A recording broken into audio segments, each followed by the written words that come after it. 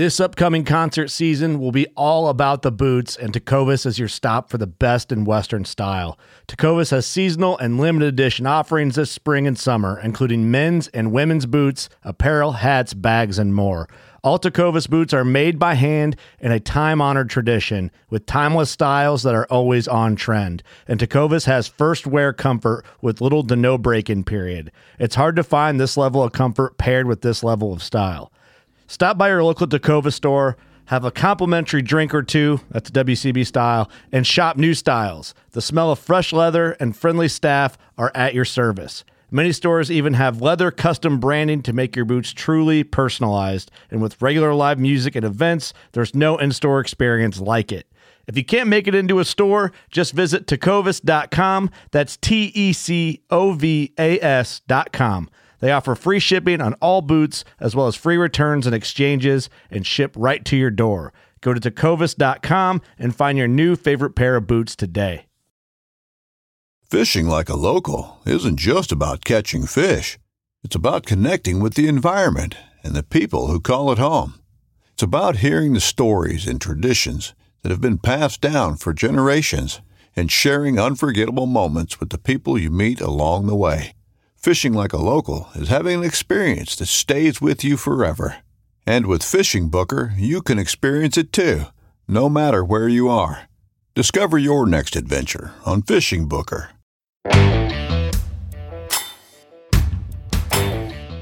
Hey everybody, welcome back to another episode of the Journey Within podcast. If anybody that's been following along on my social media knows that I just did an amazing trip to Croatia, and this is one that Dad and I were looking forward to for a long time to get over there, and it was one that truly blew my mind away. Was way better than I even expected. I had super high expectations for this trip, and it blew me away. So today I've got Roger Jorgensen on here, WTA's European specialist, I guess you could say. He actually lives in Austria, and Roger detailed out every step of this trip and my planning and everything.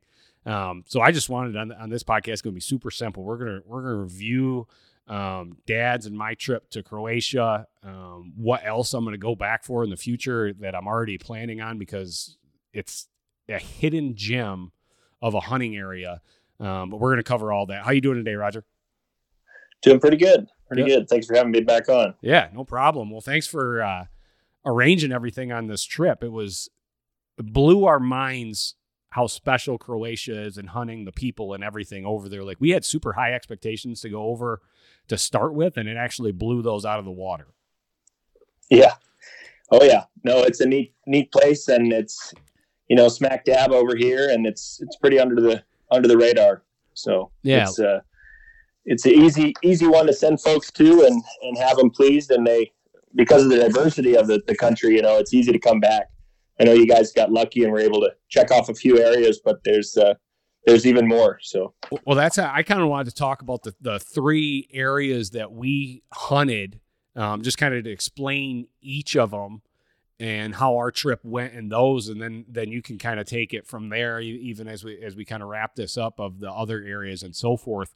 But we started our trip over in eastern Croatia, right on the Serbian border. I mean, one of the days we were, within a half mile of the Serbian border, as we were sitting there in the high seat, which for anybody listening, high seat's an elevated blind. Think deer hunting here in the U.S. It's ladder going up to it. You get up there just so you can see above the vegetation a little bit farther, usually on fields that the stags are coming out to eat on and so forth. But right on the Serbian border. And Roger, I'm gonna let you explain the hunting area, the national forest, and how that part works, because you know that way better than I do, and then I'll kind of dig into how our hunt kind of played out. Yeah, definitely. That the area you guys hunted is just northeast of Osijek, the city of Osijek. It's one of the bigger cities out east, and yeah, like you said, the boundary of the area is to the east is the Danube River. Which does make the boundary there with Serbia. And then just north of where you guys are, even within, 5 miles at sometimes you were right next to Hungary. So, a lot of people do know Hungary as a big hunting destination, and rightfully so. but Croatia's got some of the same benefits, right there. That area itself is quite a unique one. It's about 62,000 acres, and it's one of the longest standing, you could say, hunting areas. That's always been a hunting area. So back in the exact history, I'd have to refresh a little bit, but what I do know is back in the 1600s, 1700s is when the kind of nobility set it aside as a hunting preserve. And if you look at the map, you can kind of tell that there's no infrastructure. I mean, it is very rural. There's no big roads cutting through it, and it's an ideal place. So since, what is that, 300 years, it's been always a hunting area, always with the nobility. And then obviously in the Yugoslavian times, that's where Tito was hunting as well. So I can't remember if I said that on the last podcast, but no, like a broken record. But if you did, if they know anything, and so like when they we know how to choose a hunting area. when we got over there, we kind of learned about Tito too. Like, explain who he is, like in the culture and the history over there. Well, he is the dictator from the socialist Yugoslavia after the Second World War. Obviously, Croatia, Slovenia, Serbia, Montenegro, all these countries have a pretty tumultuous past. I mean, even up until I think 20 years ago.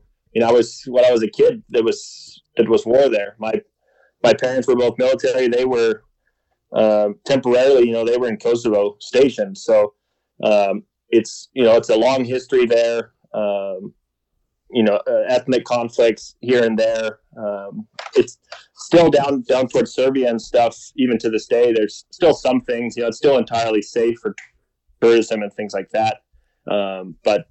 It's had a recent history of kind of turmoil, but Tito would go there, and that was his preferred hunting ground. And they're bad actors. He was a bad actor, but he could have anywhere he wanted to hunt, and he chose there. So that tells you how good of an area it is. And we actually looked at one of his hunting places, I guess you could call it, like his hunting house that was over there. We got to walk around the outside of that when we were over there, which was pretty cool as well.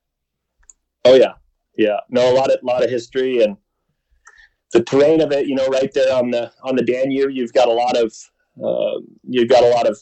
minerals. The trophy quality gets big. The last few years, that's where the largest red stag have been harvested as well in free range in that area. So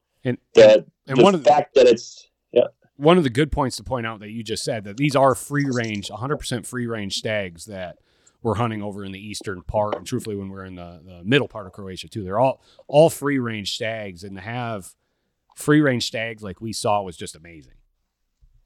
Oh yeah.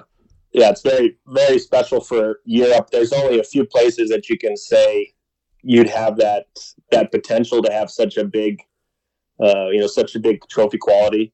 Because it was always obviously with the monarchies before, and then with the socialist government, they've always kept it together, the hunting rights there.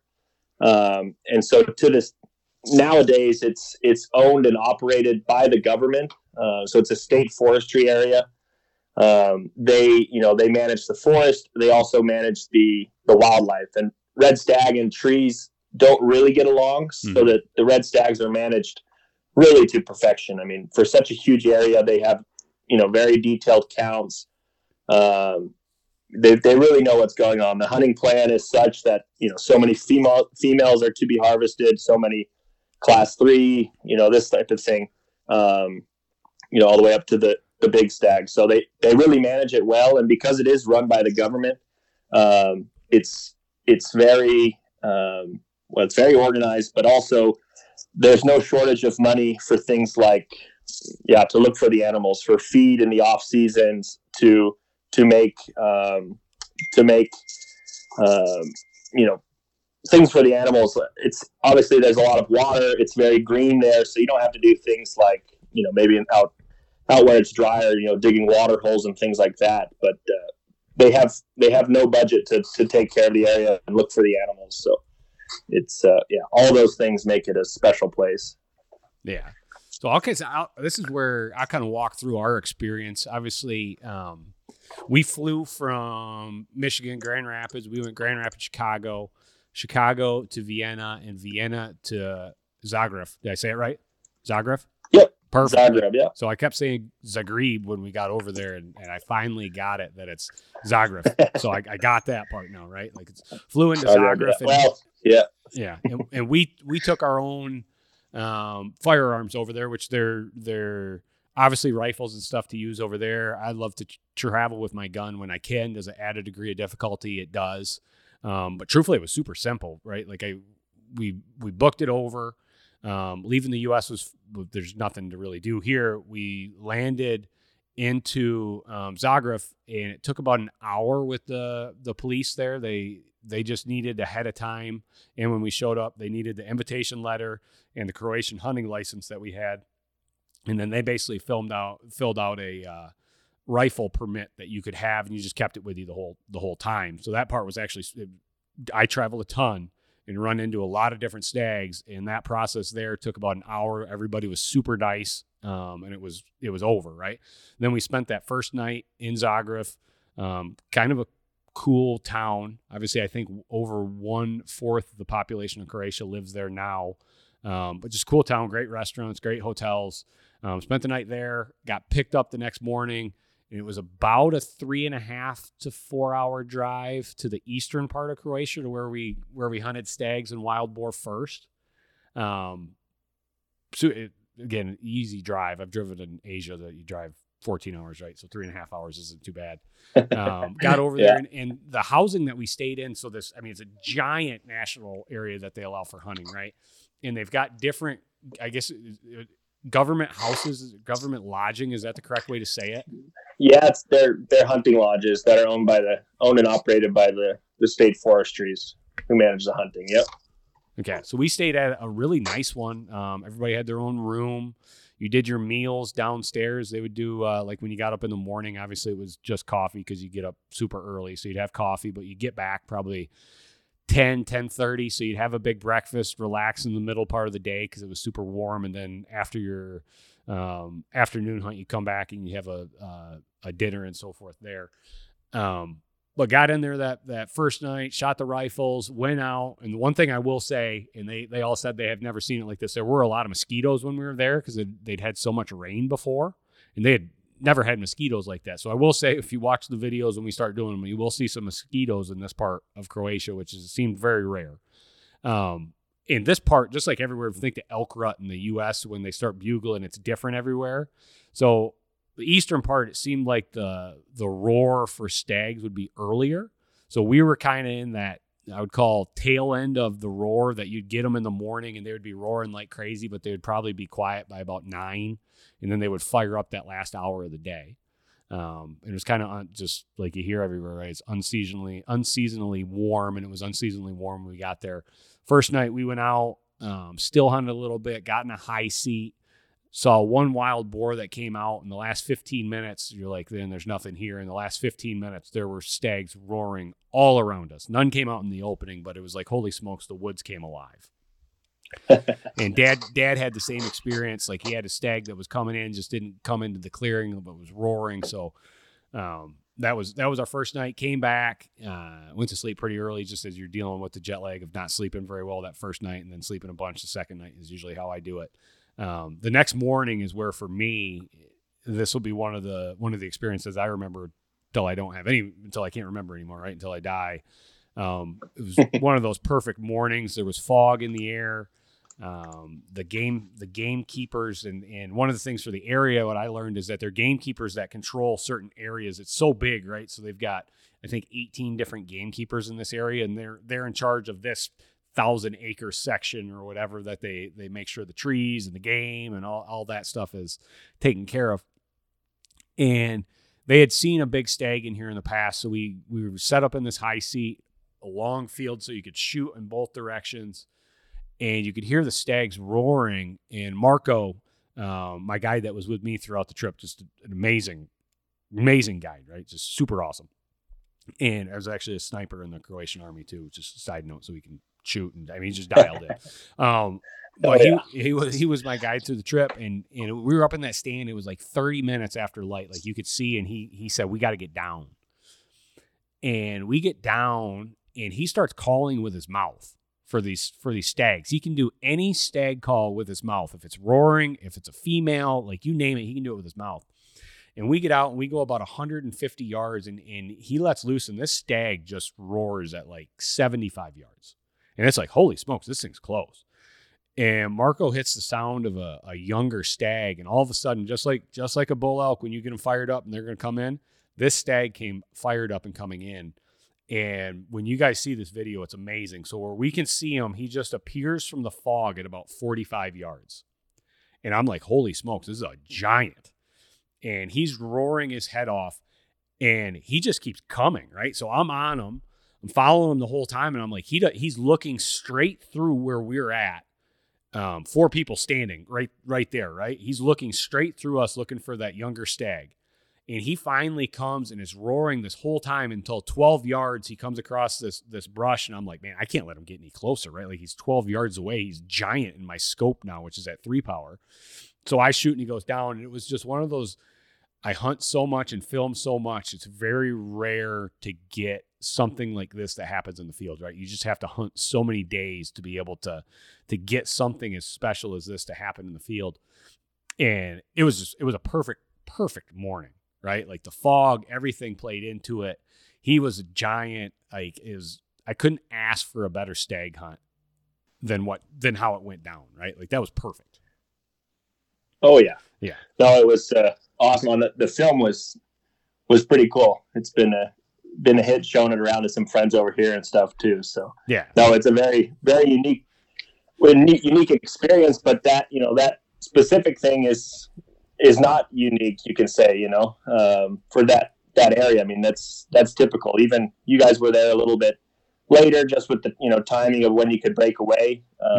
Some of the other groups that I have for next year is like September 2nd to the 6th, September 6th to the 10th. I think you guys got there on the 14th, I think, right? So, yeah, I think that was when we got there. Yeah, a little bit on the tail end even, and to have that, I mean, it was pretty cool to watch. So. Yeah, no, it was awesome. So then Dad was playing cat and mouse. He ended up shooting his stag the next day. So I'm trying to think here. That night, same morning that I shot the stag, we went out and sat in a high seat for a wild boar. Had a bunch come out that were probably about 45 minutes to light. And they would this grass is so high, right? And you think you'd be able to see forever, but it's above their back. So all of a sudden they just come to this cut lane. And there was one that from the far side of the cut lane at like 350 yards just started coming. And I'll be honest, to me, very hard to judge a wild boar, right? Like super hard for me. But Marco got super excited when this one started to come. He's like, let me take a look. When this one gets closer, that's probably it. And it got to, I think, 100 and some yards. He's like, this is it. And shot and turned out to be a big tusker. Just, again, cool experience. Way bigger than what I thought they would be up close, like body-wise and so forth. That was pretty awesome. But that kind of completed our hunt over in the east. We kind of had an aggressive schedule for the amount of time that we were there. So Dad got a great stag over there. I was able to take that wild boar and obviously that amazing stag. And then we continued our trip over to, am I right when I call it like the north central part of Croatia in the mountains? Yeah. Western Croatia. It's a funny shape.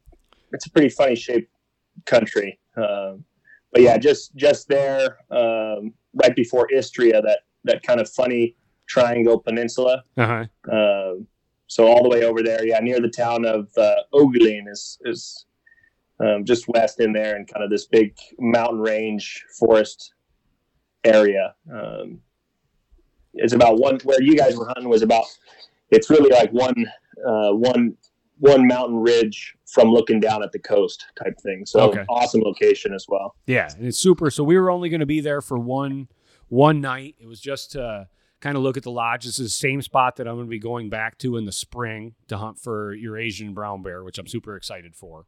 So it was kind of just to see that. It was on our way to the coast. We'd be able to get out one night just to see the difference. So I went stag hunting that night. Dad went down to the lower fields to look for a roe deer, which he actually shot a old roe deer that night. Shot it right at dark, so we went out the next morning and found it and went like 45 yards, but a great old roe deer. That night we went up high in the mountains, and it was just in the difference, right? Like it was just at the beginning of their roar there. So the difference between the east and in the mountains, obviously the mountains were a little bit delayed just with temps and so forth.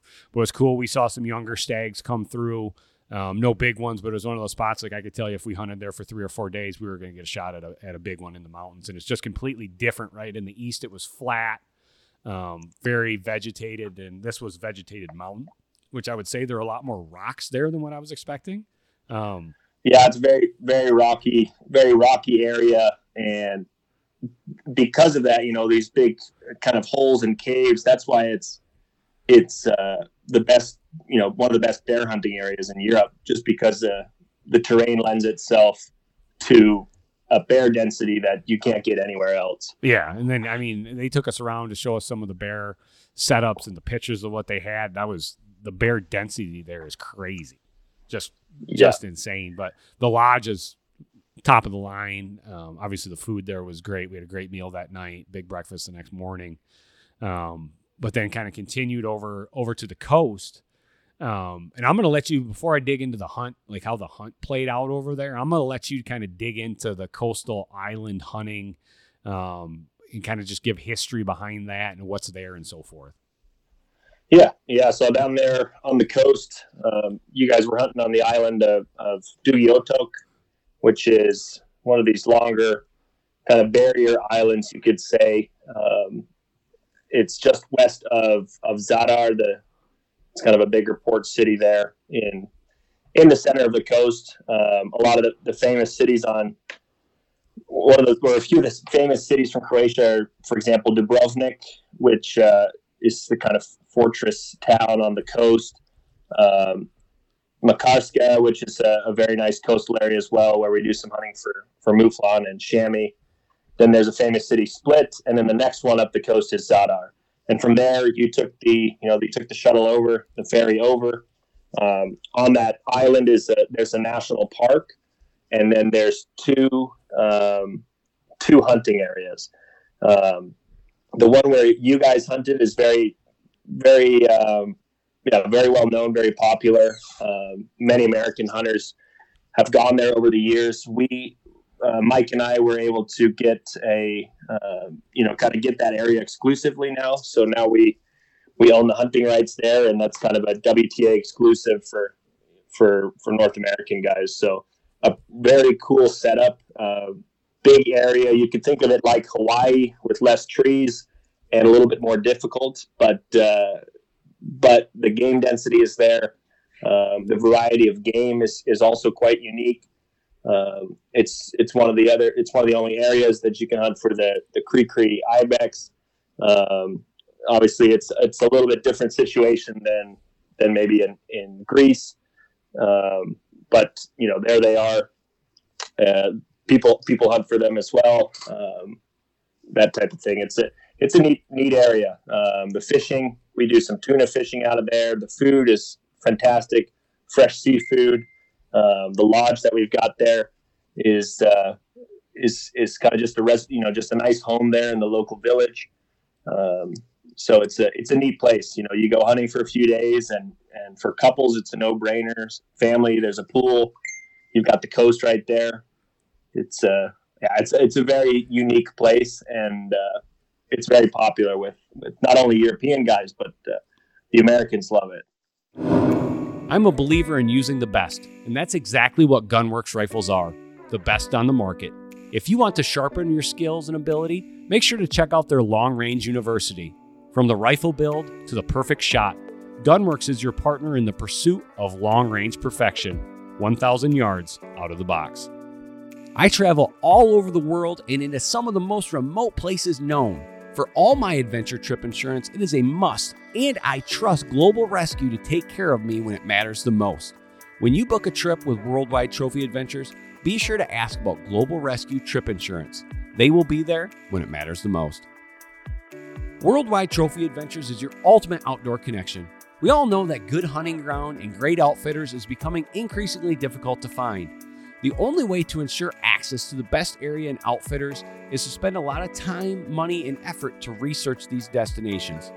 Worldwide Trophy Adventures does this legwork for you at no charge. By booking your trip through WTA, you can rest assured that you'll be in a great location with a reputable outfitter that we have certified and endorsed. So if you're looking to book the trip of a lifetime, make sure to give the team at WTA a call at 1-800-755-8247 or check out their website at worldwidetrophyadventures.com. I would say you kind of hit it right on the head when you compared it to hunting in Hawaii, but a little bit it is probably a little more difficult than hunting in Hawaii. I've hunted in Hawaii quite a bit. And one, just I'm gonna kind of clarify on the travel to get there. So you get to the coast and you take a car ferry. So it's been a long time since I've been on a car ferry, but you actually drive the car right on there, and then it's about an hour and a half ferry ride from the port to get to the island. And then once you get to the island, you just drive off, and it was, 15, 20 minutes to drive into the town that we stayed at. And I think you underplayed a little bit the lodging that you're in. Like, if this was in the U.S. on a coastal town, the lodging that you stayed in would go for a couple $1,000s a night. Like, it's crazy. It's right down in this little coastal area. You eat all your meals at this little restaurant. They cook just for you. Like, you've got special meals and for lunch, late breakfast after you get done hunting, dinner, like all this stuff. The chef just makes it like it's awesome setting. And it's this apartment. It's a house, but it's divided. Like, if you think the houses that are built into the cliffs, this is kind of it. So the upper area's got 3 bedrooms, kitchen, big living room. Then there's a separate, 2 separate living areas down below that you get to by steps. It was a cool setup, right? It's perfect for us. We showed up with Dad and I were hunting. We had 2 guides, 2 camera guys. So it was perfect for us to spread out and just be comfortable, right?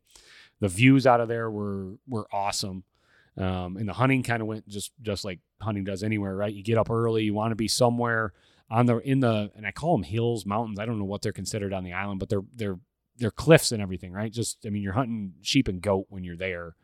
And you want to be somewhere when the sun comes up, because again, it gets hot on the island this time of year. So the animals are going to be up for the first 90 minutes, 2 hours of the morning, moving around a little bit. Want to catch them then. And then after you hunt for a couple hours, you head back, have a late breakfast, relax midday, go back out for the last 4 hours in the afternoon and catch stuff as it starts moving again.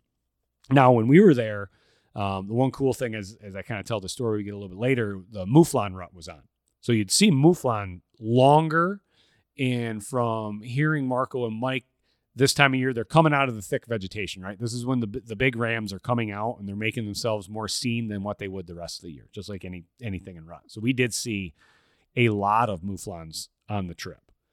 That's kind of how it went. We got there the first afternoon, got settled in, went out to hunt. And I think I saw the first afternoons when I saw some really big hybrid Crees. We saw some younger Cree males, and it was cool because they were out on the rocks right next to the ocean.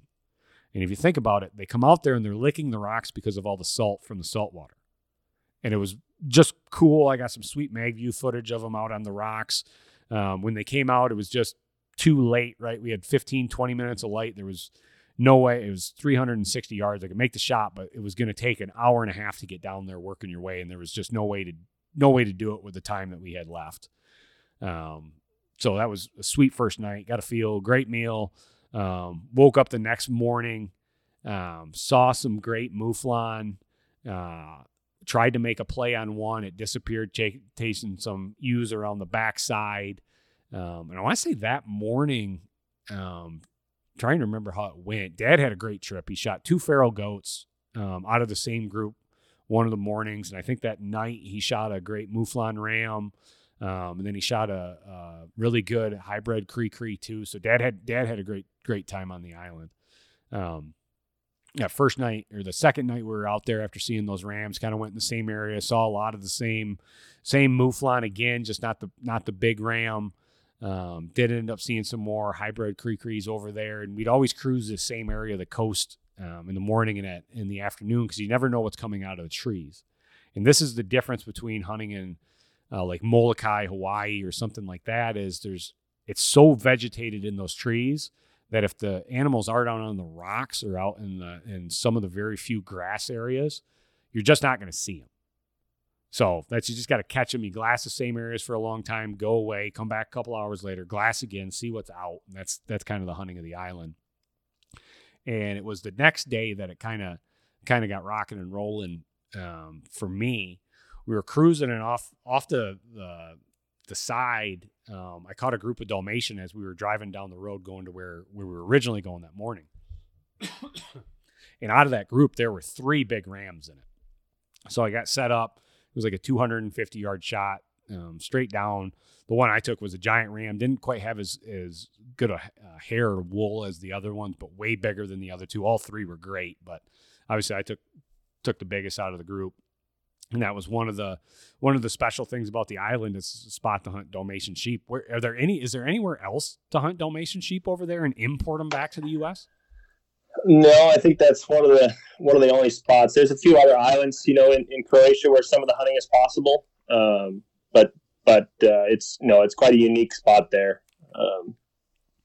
Size of the island, and it makes it unique. No, I don't think there's, but that's their home, you could say, Dalmatian coast, that type of thing. So yeah, and it's one of those. I know Mike said some of the other islands have them.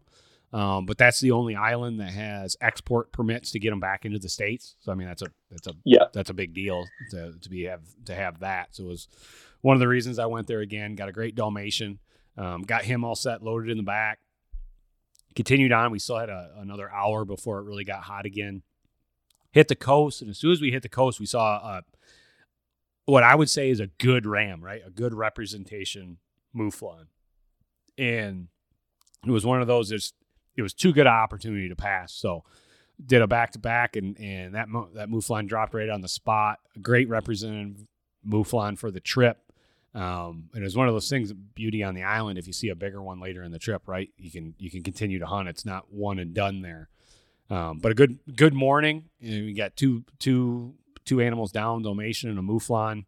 Went back, had a great lunch, and then that afternoon we were really focusing in on either the Cree or the hybrid Cree, and I have one of the very few Cree tags there, and the beauty of it, if you don't take it on this trip, the tag's good, right? Like I'm going to go back for it. So we were focusing on trying to find that, and I guess a quick note on that, to specifically target the Cree on the island because it's so vegetated. I learned you really need to go there during the rut of the Cree. So when I go back, that's going to be my target. Is I'm going to go there when they're rutting and they're out and about to make it a lot easier than trying to pull them for a couple minutes on a one rock up on a cliff or something like that. So anyway, that night we went back to the coast. Didn't see anything there. One of the scouts on the island spotted a big group of hybrid. So we went to the center part of the island. And it's crazy how you get up on these hills and you can see the island's not very wide. So you get up on the hills in the center, you can see the coast on the water on both sides. You can't see the coastline because of how the cliffs and everything go, but you can see the water on both sides. So it's almost like hunting Molokai. You get up high enough in Molokai, you can see both sides, right? That's pretty cool. Anyway, there's a big group of hybrids to the center island. We boogied over there real quick. Saw them up there, and they were going in the direction that wasn't real good for us, because if they went off this one cliff, they were going to just disappear into this tree area that was for miles, right? There was no rock areas. If they got in there, you just weren't going to see them. So not ideal, but we went up there. We had the wind in our favor. We went up there knowing when we got to the top, it was going to be really tricky because we were going to be right in the middle of them. The way they were feeding, we thought we were going to come up behind and be able to glass a little bit, kind of catch legs and move into them. Well, it took us about 40 minutes to hike up there. Just like anything, it looks a lot shorter from the bottom than it does once you start hiking up those darn cliffs. But got up there, and it was like right when we got to the top, you could smell them instantly, right? Anybody that's hunted ibex or anything like that, you can smell them. And right when we got to the top, it was like, holy smokes, we're in the middle of them. So they had changed their direction. Instead of feeding right to left, they had something, and they just started feeding back to the right. And we got there, we're right in the middle. Like one was 12 yards away. We had one at 20 yards away, and now all of a sudden it's a tough situation because you have all these ones that are so close. It's picking out where's the big one that you saw. So we just hunkered and stayed as still as we could. I was on the sticks, and everybody was kind of glassing, and there were two really big hybrids together that were super big, actually. The one I ended up taking was a great one. And he was second. All of a sudden, they just caught a glimpse of him. Marco said they're coming from the right, and it's going to have to be a moving shot because they're just steadily walking. And at this point, we had the wind in our favor, but it was swirling a little bit, and you could tell everything was like, man, something's going on. So it was one of those quick ones. As soon as he hit a little opening, I let him have it, and he went straight down an absolute giant hybrid cree-cree. Again, one of the reasons I came there. There are other spots to hunt hybrid cree-crees. Like, I know Greece is very popular, but Greece doesn't allow filming. So a big one for me is I love to tell the story via film of everywhere I go. So that was one of the reasons that it was so special to get that one on this island, is that I could film it. So it should turn out great. Lee was right over my shoulder filming, and a great way to end that day. So it's just like that. You had 2 days where didn't really get to do anything. All of a sudden you have one day to where you get 3 opportunities in the same day. That's just the beauty of hunting. That's how things work. Hey, it's Kaylee Cuoco for Priceline. Ready to go to your happy place for a happy price? Well, why didn't you say so? Just download the Priceline app right now and save up to 60% on hotels. So whether it's Cousin Kevin's Kazoo Concert in Kansas City, go Kevin, or Becky's Bachelorette Bash in Bermuda, you never have to miss a trip ever again. So download the Priceline app today. Your savings are waiting.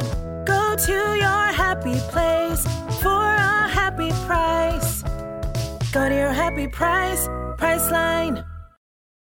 It's only a kick, a jump, a block. It's only a serve. It's only a tackle, a run. It's only for the fans. After all, it's only pressure. You got this. Adidas.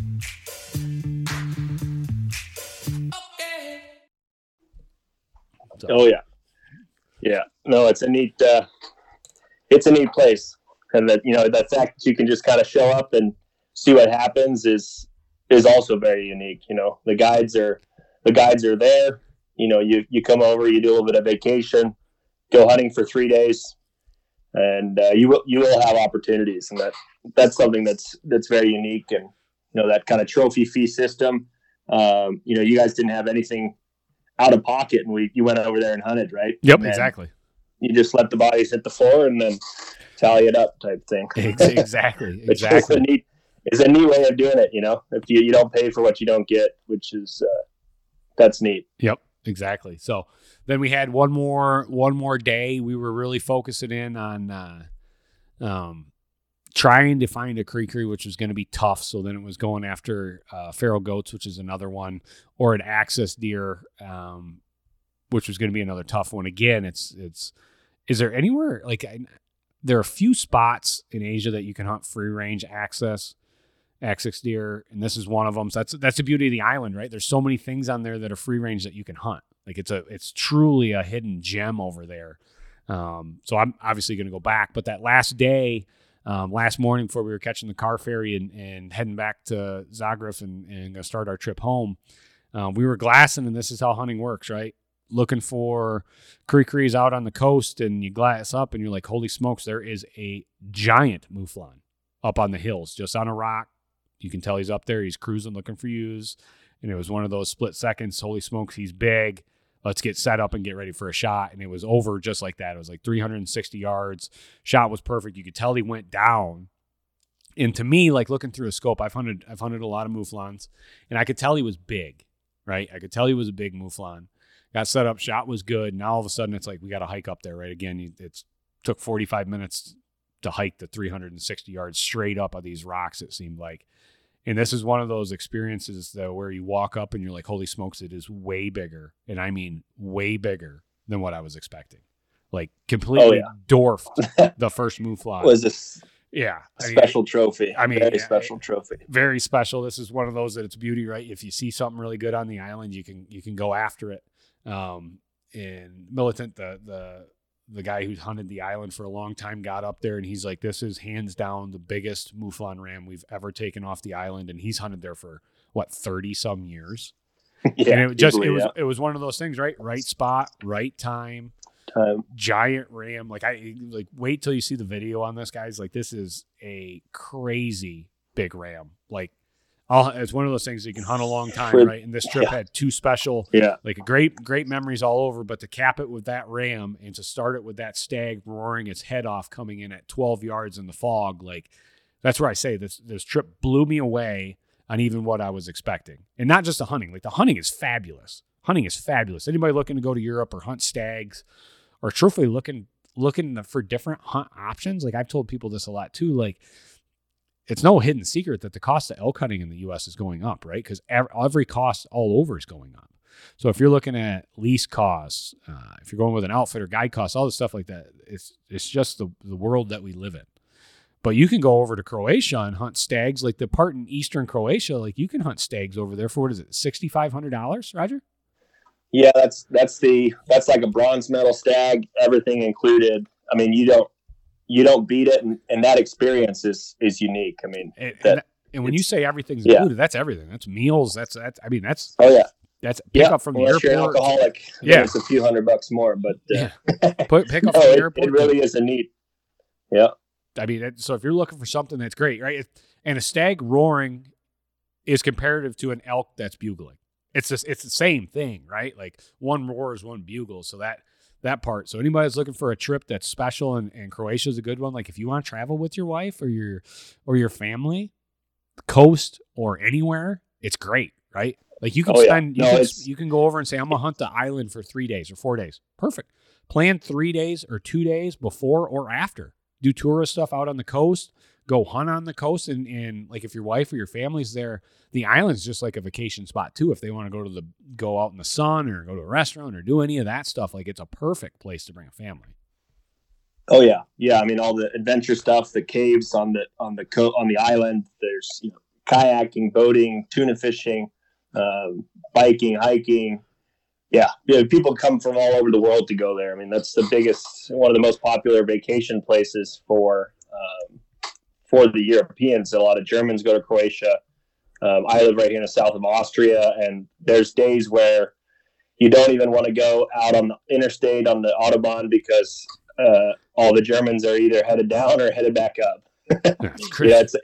It's a world famous place. The cost, things like that. I mean, you have a hard time beating it. And the neat thing, I mean, like what I explained, some areas in Europe and in Croatia, some areas we kind of, there's a flat trophy fee, best available.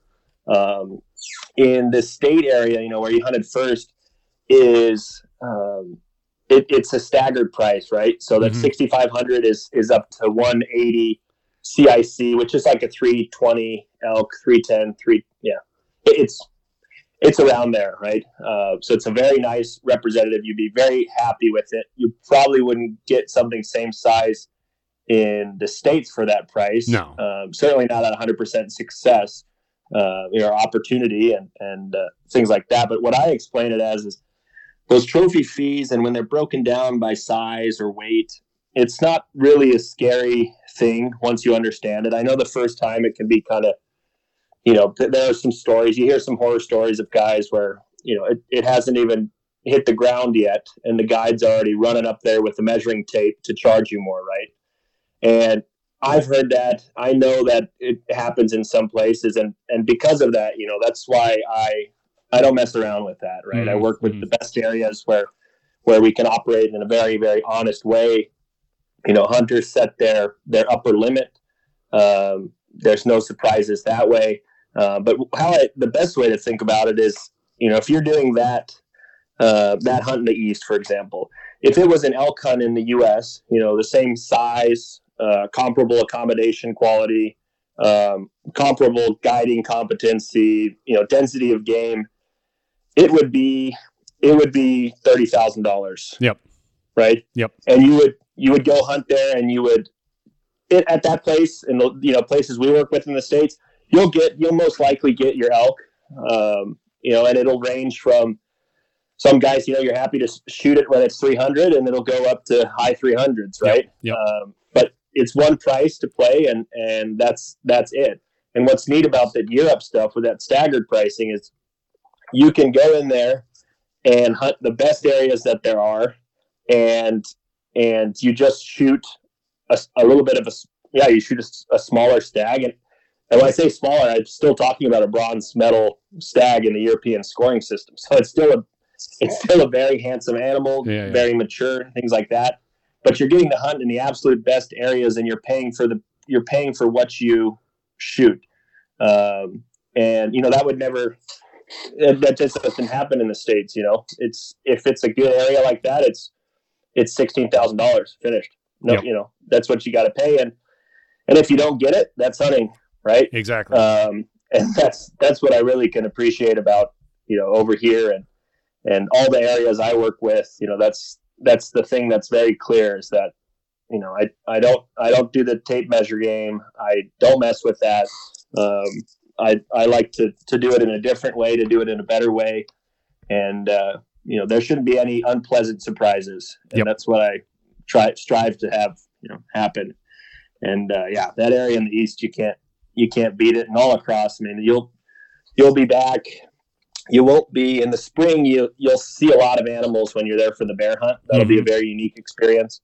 Wild boar and mouflon, you'll still be able to hunt at that time, as well as everything on the island. Everything on the island you can hunt over the whole year, which is neat. So the other things have a more traditional fall season, but even there, it's much longer. It's starting in different cases, but normally it's August to February type thing. You're able to hunt for those animals. So to go to that mountain area, to the mountain lodge there, I've got a few groups in there this last weeks, and I mean, it's just awesome. It's everything that the East is and everything that the island is, just in a more mountainous area. Red stags, big red stags, fallow deer, mouflon. There's the Balkan chamois. From the same lodge, we drive into Slovenia and hunt for the alpine chamois. So I mean, from that lodge there where you were at, where Earl got the roe deer. Yep. I mean, that's a seven species lodge, right? In the island, it's a 6 species lodge. Out east, that's red stag and wild boar country. So that's where you go for just those 2. But as you saw, it's a quick jump. It's a quick jump over to the other areas. So a lot of people combine the mountain with the island. It's a super small country, and that's the beauty, is you can drive from one side to the other, and it's completely different terrain too. But like, you can drive all the way from the east and get to the coast in 4 hours, 4.5 if you went straight there. Yeah, I didn't get caught speeding. No, I mean, but it's 4.5 hours, 5 hours. Yeah. No, it's a fantastic place, and it's in the European Union now. It's been in the European Union, but it uses the euro now. It used to have the krona, which was, that was kind of confusing, but exchanging and stuff like that. But now it's on the euro. The road infrastructure is getting good, and whether our guys are picking you up and you do that. But I also, like, this season, it was probably 30% of the folks rented a car. I've got a big family group there right now, having a great time in the mountain area, and they rented a bus. There's 7 of them. They're renting a bus. Very easy to navigate. Once they're done with the hunting tomorrow morning, they're headed down to Istria, to some of the famous cities on the coast, and it's just a neat place. Every chance that my wife and I get to break away, we head down there as well. So it's a neat country. That's awesome. That's awesome to hear that they're doing that too, and touring. So I'm looking forward to it, because I'm obviously heading back to the spring, as you guys know, but there'll be at least one more, probably 2 more trips that I hunt in Croatia coming up in the near future. It is, again, if you guys are looking for something, I mentioned the hunting's great, right? In a lot of places you can travel, the people are awesome there too that you work with, Roger.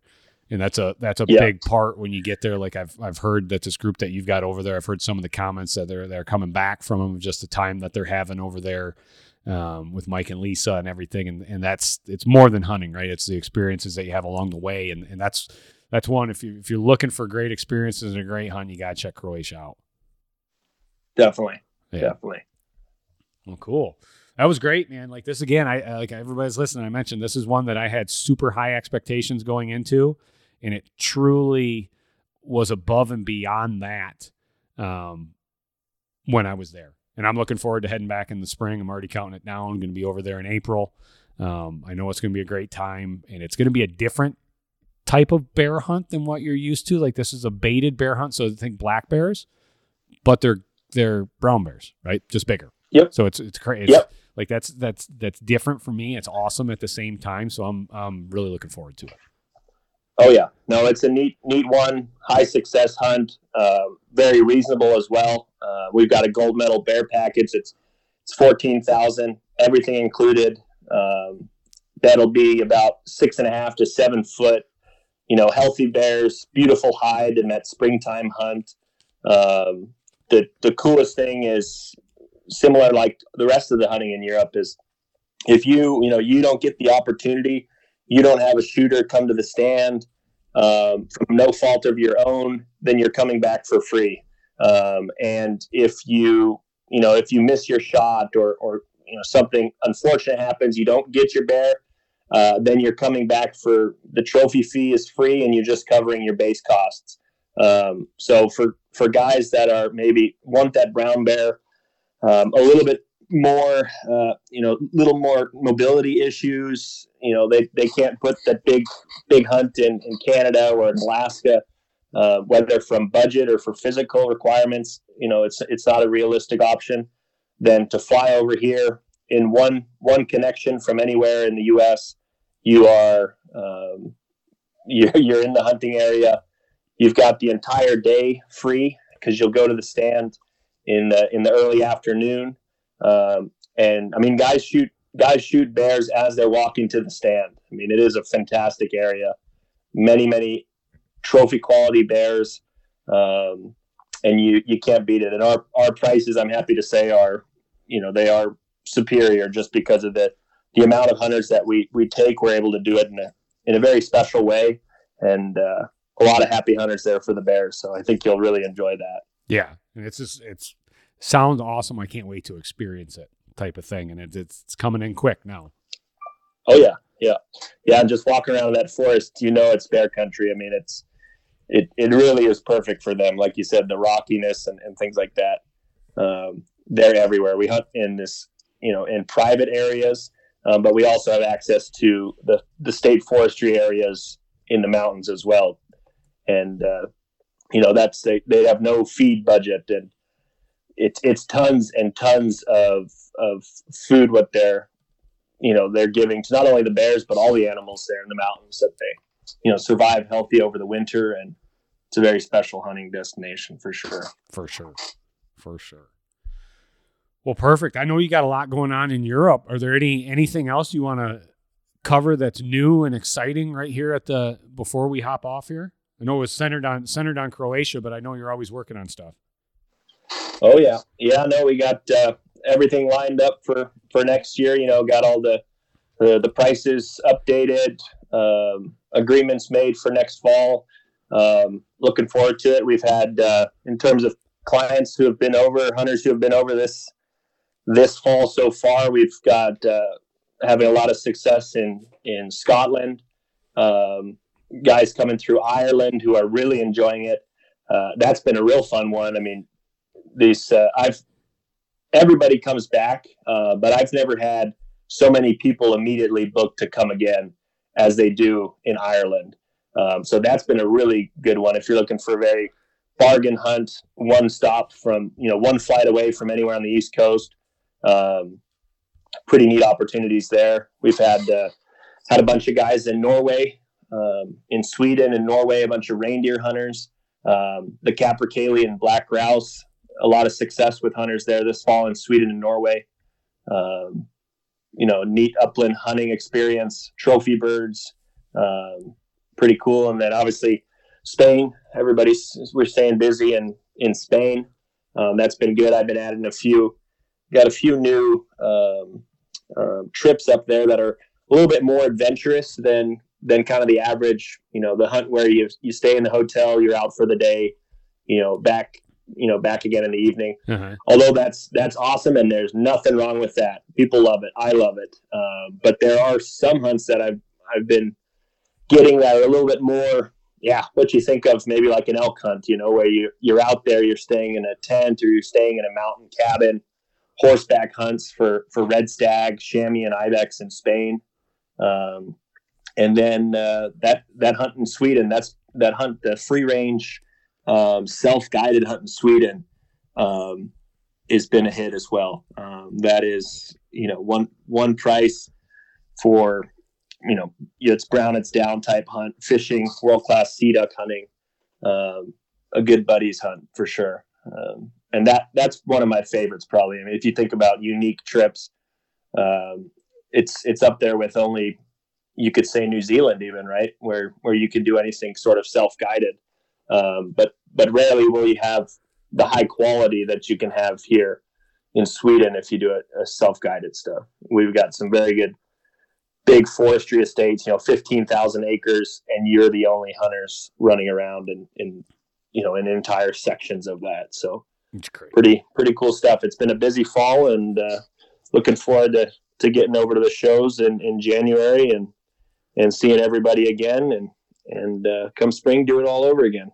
Exactly. It's been awesome. Well, I just got to say this, Roger. I think having you on the WTA team is opening up U.S. hunters' eyes to truly all the European hunting options that are over there that are different than what they've seen for the last 50 or 60 years, right? Like nobody knew you had to do it yourself hunt in Sweden. Like that was never an option. These places in Croatia, like you never heard and actually saw what they were. Like it's been great to have you bring these all on board. It's definitely been neat. I mean, the guys that have done everything else, those were the usual guys that and ladies, that came to Europe. Yep.